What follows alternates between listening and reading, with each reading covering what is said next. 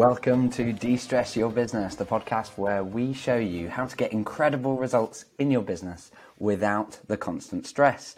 I'm Alexis Kingsbury, a serial entrepreneur and founder at Air Manual, and I'm joined by my co-founder and co-host, Paddy Mann. Paddy, good morning. Good morning. Today we're going to be looking at the pyramid of guidance that an employee needs to excel in their role. So we better start by explaining that. So Paddy, give us the intro. What do we mean when we say the pyramid of employee guidance? Well, as you would expect, we're talking about a pyramid with foundations at the bottom and a few layers at the top, and there's a few different business models that use this kind of metaphor. For us, the foundations of the guidance that your employee needs, and so we're thinking about you've got an employee, they're in a role, perhaps your sales rep or your developer or your someone in your marketing team, and you're thinking about what's everything that I need to give to this employee so that they can excel in their role. And for that, we're talking about they need to be able to proactively solve all the kind of questions they have about how to do business as usual. It's not about knowing every answer to every project. You know, that's where they're going to be getting creative and using their brain muscle. But it's about knowing the standard processes that everyone in the organization should be following to get good results. And so when we talk about this pyramid, we're talking about the foundations being your SOPs and policies. And we also sometimes talk about SOPs as checklists. So essentially a checklist that tells someone how you expect them to perform a task. And in previous episodes, we've also kind of shared that when you're talking about that, it's not about using a checklist as a way of micromanaging. It's about giving the standard rules so that they can be creative in using their talents to get amazing results for your company. So you've set the expectations of what will need to happen for you to be happy with what they've done. And so this foundation layer is looking at all the different tasks they need to do. So for someone in sales, it would include doing a discovering call and potentially forecasting their sales for the next quarter and updating the CRM and all these little things where if you don't have it, you get lots of questions. They make lots of mistakes. And we see this kind of this layer. You could probably say that these checklists, the SOPs, are your bricks. And then you've also potentially got these policies or reference documents, which sometimes you've got something which is some guiding principles or rules which kind of sit slightly outside of the checklist that you're following, but need to be referenced. And so policies are your glue. You got most of your guidance goes into checklists, and then you may have a few policies. Examples of policies would be, the obvious ones in HR. We've got your vacation policy, so how much time can you take off and so on, which would then have checklists around requesting time off and approving time off. In marketing, you've got your marketing guidelines. In software engineering, it might be around your principles for writing great code or whatever. It's where you've got some slightly more detailed guidance that's then needed fundamentally to support the checklists. So this foundational layer of SOPs, checklists, and policies is where you need to start. You get this in place, and you're giving your employees what they need to be able to start proactively answering their own questions, solving their own problems, reducing mistakes, and so on. The next layer up is training. And essentially there are some things where simply giving the guidance in a written form isn't going to be enough to get your team up to a high standard.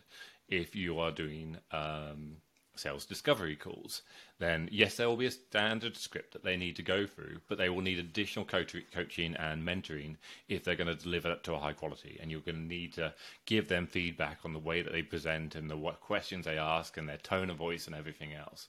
So you then have training on top. But this is really important. It sits on top of those foundations, because if you give people training and you don't have the guidance they can then refer to, it gets forgotten. And this is like the huge problem that so many business owners and leaders face is that they try to jump to the training without having put the guidance they can refer to in, and wonder why people are forgetting and making the same mistakes. It will be forgotten every time. Not every time, but a big chunk. Yeah. People don't remember it. I always like the analogy of if you've been to university, training's a bit like going into a lecture.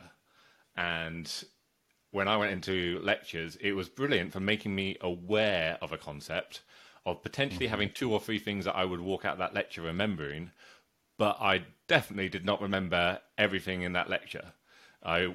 It doesn't happen. It's impossible, and particularly me, I'd be doodling most of the time.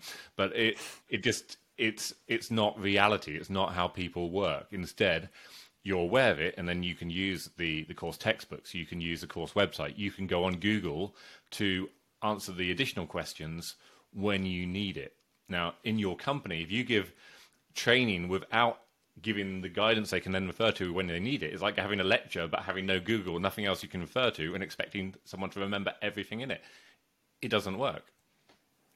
And finally, on the very top, we've got onboarding, which is essentially a curated sequence of steps which takes people through the various training and the checklists that you've got.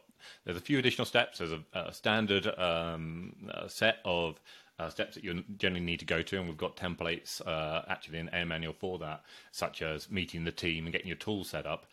But the really juicy part of that onboarding is about getting them up and ready to do essentially the tasks that they need to do in their role, and that can then simply lean on the training and onboarding that already exists, which then means that you've got training and onboarding which is in a brilliant state for everyone on your team, as opposed to being tucked away in onboarding, which only kind of gets seen every now and then, and the rest of the team doesn't think they should be looking at. So yeah, that's a pyramid. We've got SOPs, foundations on the bottom, training layer in the middle, and onboarding on top. Yeah, I love that, and I think it's as you've shared on previous episodes right now. So I'm joining live whilst at a business retreat event in Marbella, and it's really interesting because a lot of the challenges, the friction points that business owners have when they're growing and scaling the business, often relate, particularly when you're getting into 6-figure, 7-figure revenues.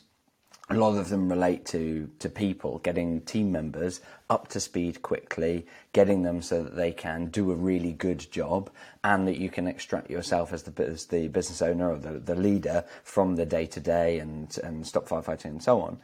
And in fact, there was a speaker yesterday, Jonathan Jay, who he was sharing his story of how he's kind of acquired loads of businesses and all the trials and tribulations of that. And one of the fundamental things in place is essentially about making sure you've got a team in really good shape, and that the team and the quality of that team and their knowledge, their understanding, and their ability to do a really good job is absolutely key. So it's this recurring theme for these businesses is how to address it. And I think often the tendency is to over-rely on, what we might describe as one aspect of this pillar, one, brick or piece, and it might be that they over-rely on the person themselves, getting really good talent in, and, we've had experiences of where we hire super experienced people, but actually if you don't give them the processes, the guidance, the training, etc., actually they don't get the results you want. But also examples where people over-rely on the training, as you say, like providing the skills and trying to give you the knowledge, but without all of that foundational stuff in place where you've got your policies and your SOPs. And so as a result, they then struggle and end up having to do a lot of time spent coaching, reminding, picking up the mistakes and those sorts of things. So I think, the way that you described it, putting these things together, I think it becomes a useful concept for business owners to use, to think, have I got each of these? Have I got those checklists on? Here's how the doing is done. Here's the steps that make it work. Have I got policies on when we want the why, or the conceptual level of things like how do we manage performance, and then you've got the detail, and then, as you say, bring that together with training for the knowledge and particularly for the skills, and then an onboarding checklist to bring it all together. So I love that in terms of how that does that. But it's so many businesses kind of skip those foundations, right? Like they don't put those in place. Why do you think that is? And as a result, why does that cause that problem? And how would they then get started? So why is it? Well, interesting, because one of the points I was just saying was around, okay, we have training on top, and perhaps when I say training, it's very easy to think about kind of formal training courses which you're arranging. True. But I don't necessarily mean that. Yes, we got the kind of the formal training activities, but for many it is this kind of training, coaching combination that happens in one-to-one meetings, and a lot of businesses are doing this when they bring in new employees. They're trying to teach you how to do it by getting you to sit down with the expert and go through those steps. And then later on, it's the same thing. You see that they're struggling with something, and so you kind of get them onto a call, and you try to train them how to do it on the call. And then the call, they're like, okay, great, that looks fine, simple. And then you wait, and it may work once or twice, and then you start to see the mistakes, and you're like, why? I've told you how to do this. Why do you do it that way? Because in that moment, it feels like the easiest, quickest, and in your mind, most effective way to pass that knowledge over to the person. It's like, if I'm talking to them, then if there's anything forgotten, they'll be able to raise a question, we'll be able to have a conversation. It feels nice. It's more enjoyable as a one-off activity to be doing that. And you feel nice and important, and you've got this knowledge, and you demonstrate how much of an expert you are at the same time. All good things, except that, as we said, it then gets forgotten. And so the reason you do it is because you think it's going to work, and because you think it's the easiest way. The result is it gets forgotten. And anyone that's doing this, you know this is true. You know that you're getting the same mistakes and questions coming up again and again. You can also look across your team and see that people have different kind of levels of knowledge, where some people have heard something and some people have heard something else. It's not scalable, and it's then always reliable on one person who's the expert kind of giving that guidance each time. But if you look at that metaphor, then it's like basically any time that you have this kind of meeting where you're like, I can see things are not working as they are, so it feels like I need to give some coaching and training. Then even at that kind of micro scale, you need to go, okay, what do I have the pyramid in place? Because if you are sitting down on that meeting and giving that guidance and that training and coaching, and they haven't got a way of referring back to the key principles which you're talking about on that session, on that call, then it's on you. Trust me, they will not remember everything. There will be issues, and it will be difficult to get them resolved. So you got two choices. One, which is to invest the time before the call to get it written down into a format, which is then something you can go through on the call. Or you can do it on the call. You can do it with them, start creating the documentation at that point. Either way, they need to come out with not just what you've coached them, but that referral reference document that they can then go back to and can be challenged in future when they realize some of the steps don't work quite as well as you expected. Yeah, nice. Yeah, it makes me think about. I had a conversation yesterday with a business owner who's rapid growth.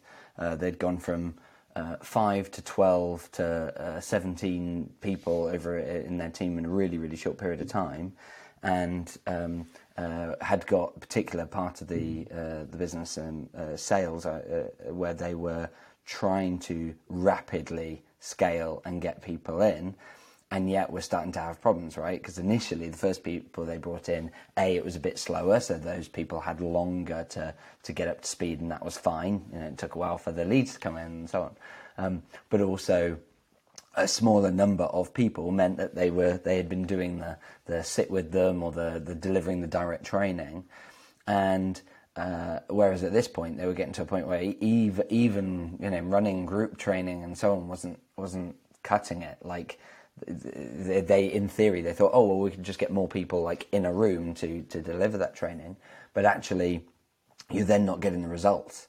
And the problem, particularly, frankly, in any part of the business, but I find particularly with sales, is where there is a natural lag effect with sales. Like your expectation, rarely, depending on the industry and so on, but rarely you're expecting that suddenly it's like, their first conversation sale, for the next conversation, and they've made the sale and whatever. There's normally some nurture, there's normally a period over time of follow-up and closing where you're expecting to kind of start to see the results. And the problem is that as a result, if you go through if you don't have that pyramid in place and you do parts of it, the risk is that it takes quite a while before you even realise that you've got that problem.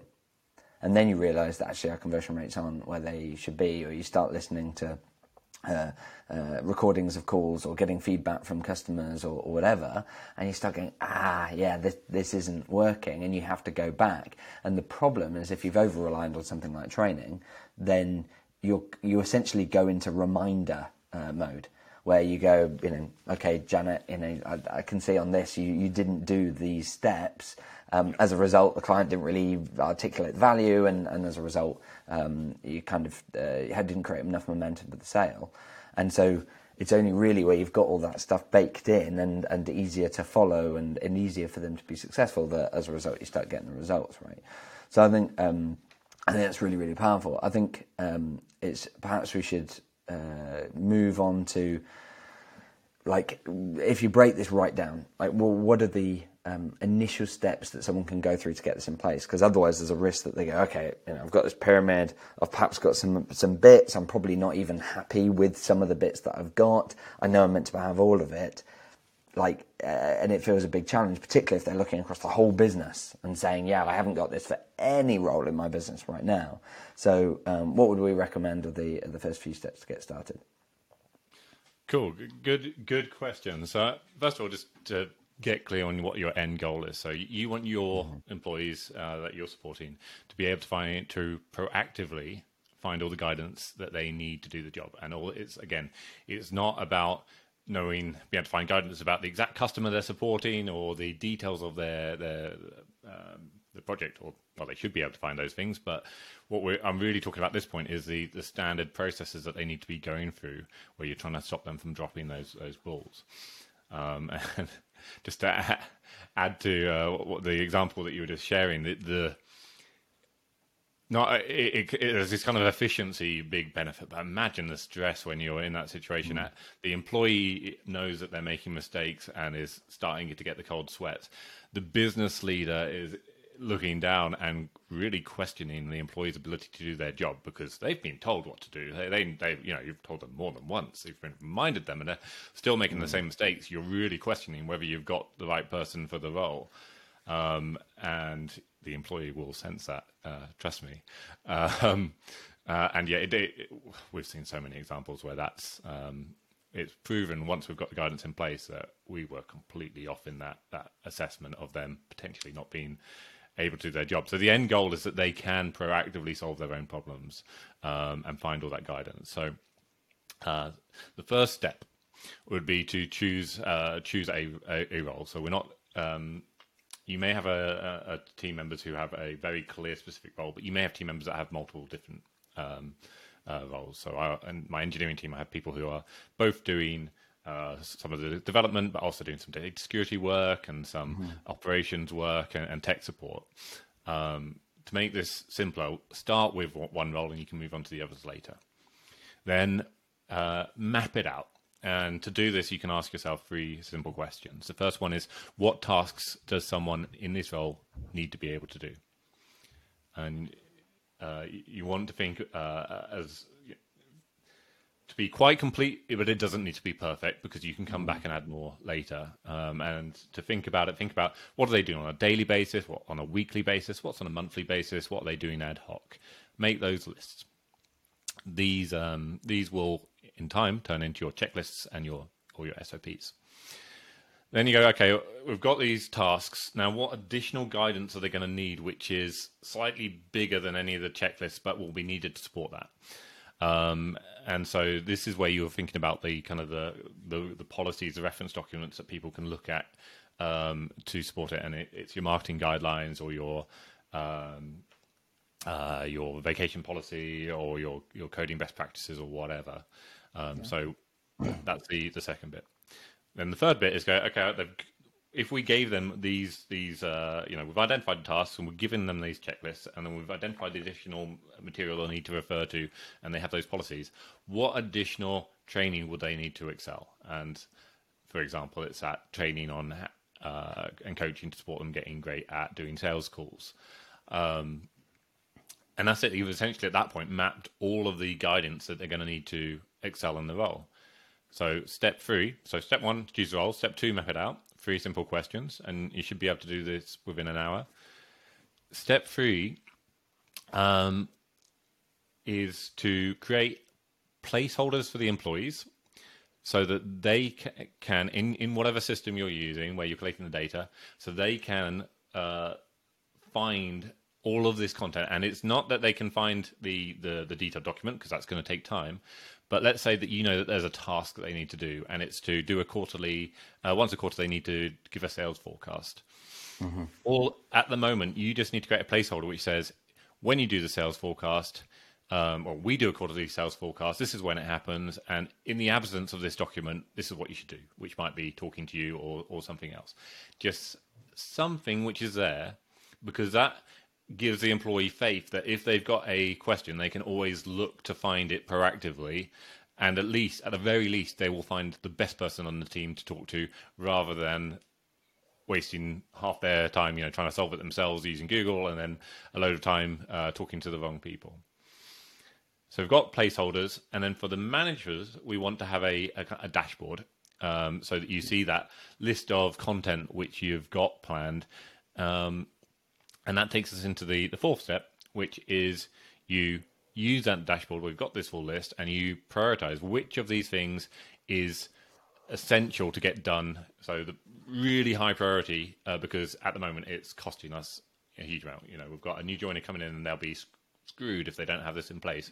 Or we're constantly seeing mistakes in this one area. I'm losing half my day to reviewing mistakes that are made in development, so we need a peer review process, or it's a demo thing, the demo calls that are failing, whatever.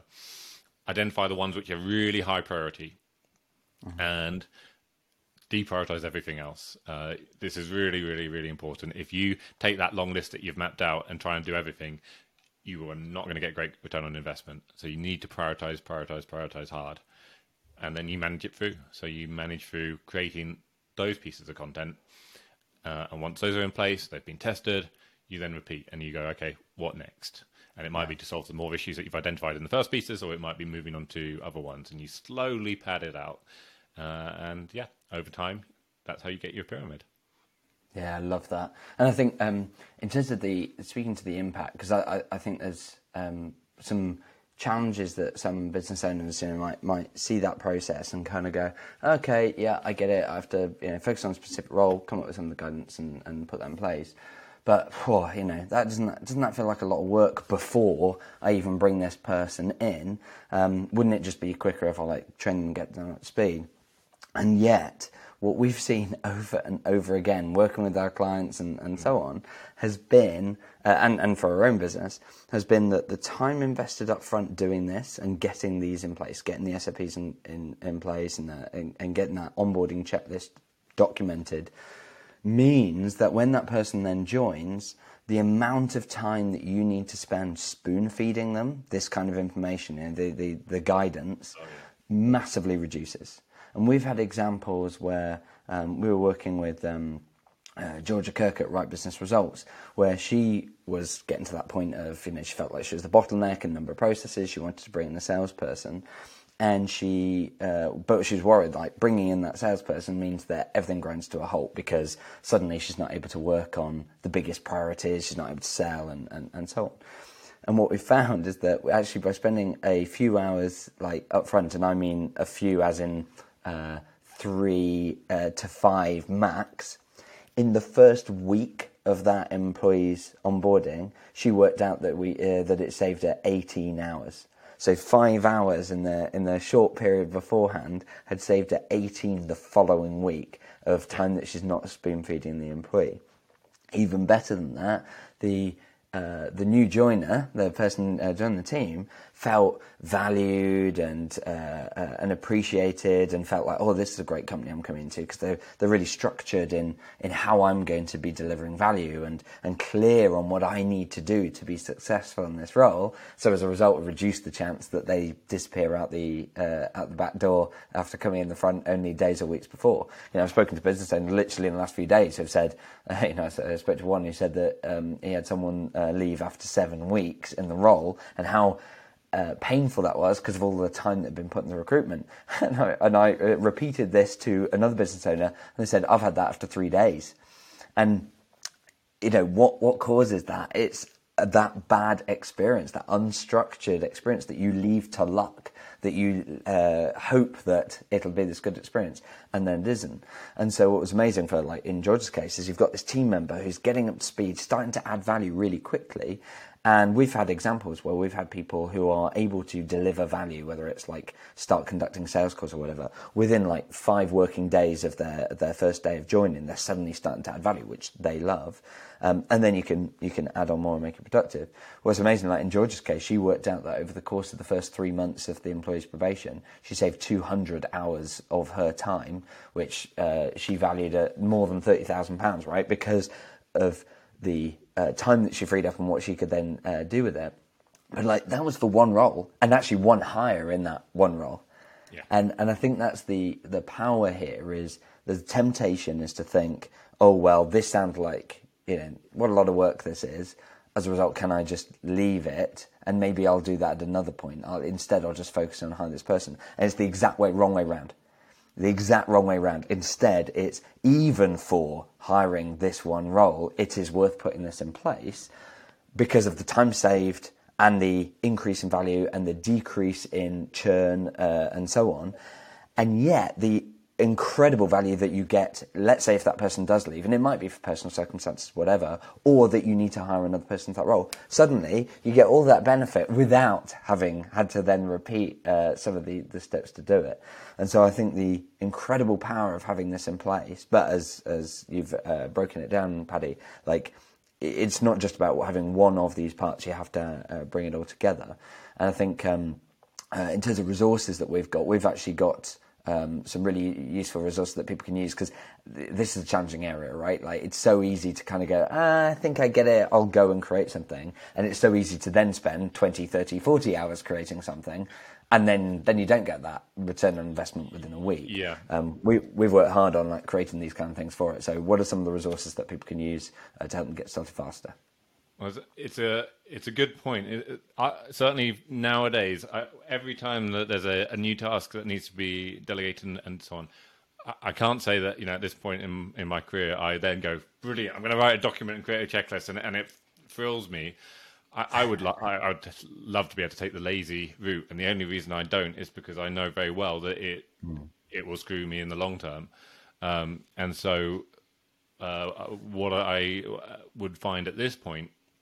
And because we've got a common structure for where the content goes, and we know what a checklist should look like, and so I don't need to think hard about what I'm going to name it, where I'm going to put that content, what's needs to go into it. I know all those things instinctively, and I've learned a lot of lessons about just how to write a checklist in a sensible way that makes it easy to use, that's quick to write. The return on investment for me is I will always get the payback in that first session of sharing it for having invested the time before the call to do it. I will always get that payback basically immediately. And when we're supporting our customers, and we will always see that payback within weeks, and that changes everything. So in terms of resources, actually we took that process I shared earlier and have padded it out into a book which is humbly called The Ultimate Guide to Team Process Management and Role Onboarding. Yep, humbly. You can find it on our website at airmanual.co if you click on resources at the top of the page, and we'll also put links to it into the show notes. But that goes into more detail, and of course, you can talk to us. One thing we haven't kind of shared before is whenever you get a demo with Air Manual, I don't want to plug that as a sales thing, but whenever you do, you talk to a consultant who will be able to guide you on your first steps based on the business problems you've got. So that's actually a really valuable resource too. But the ebook, if you want to self-serve, is a brilliant start on how to start approaching your team's guidance. Yeah, love that. I'll go. I will plug that conversation with a member of our team, because the reason that I think a lot of business owners hold back from this is not knowing quite what good looks like and being worried about finding the time. And I think one of the things that and we have linked to in the ebook is we have templates for this stuff. We've already got these pre-populated checklists that you can use as a starting point. And one of the things that I really love seeing is how business owners on a call with us or workshop with us suddenly find that you can get this stuff done so quickly, like particularly if you've got someone asking you questions, to get the stuff out of your brain and into a checklist. And so I think that's a really powerful thing, and something that with us you can do for free. You can have that conversation with a member of our team and start unraveling that and making progress on that really, really quickly. So I would highly recommend people get the ebook, of course, follow that. But getting a call arranged with a member of our team at airmanual.co is going to be really powerful. Fantastic. Well, we've covered a lot there in terms of the guidance that you need and the impact that can have. As regular listeners know, we run a regular webinar. It won't be running today because I'll be actually on stage speaking at the event, doing essentially a Q&A around processes and how you can use better processes and onboarding to address the most common friction points for growing businesses. However, it will be back next week, and it's a webinar on how to free up 15 hours per week and remove the constant stress of running a business without slowing down growth. And what I love about doing that webinar, by the way, is every time I run it, I am finessing it and finding ways of making the steps even easier to follow, or using examples and case studies that really bring it to life. So please do join us live. It'll be typically it's Wednesdays at 1 p.m. UK time, which is the case for the one next week as of when we're recording this. But you can find out more and register at www.airmanual.co/webinar, where you'll see the details of when the next one is and how you can register. A final note for our podcast listeners: as a new podcast, we need your help. If you found that today's content really valuable, please just take 1 minute to leave a review. It really helps us to get more visibility, to help more people, which is ultimately what we're all about. We want to help as many business owners as possible remove the stress from their business, achieve great results, and get time to do what matters most. So please do that. Please share it on LinkedIn and other social media. It would really, really help us, and we'd hugely appreciate it. Otherwise, until next time, have fun.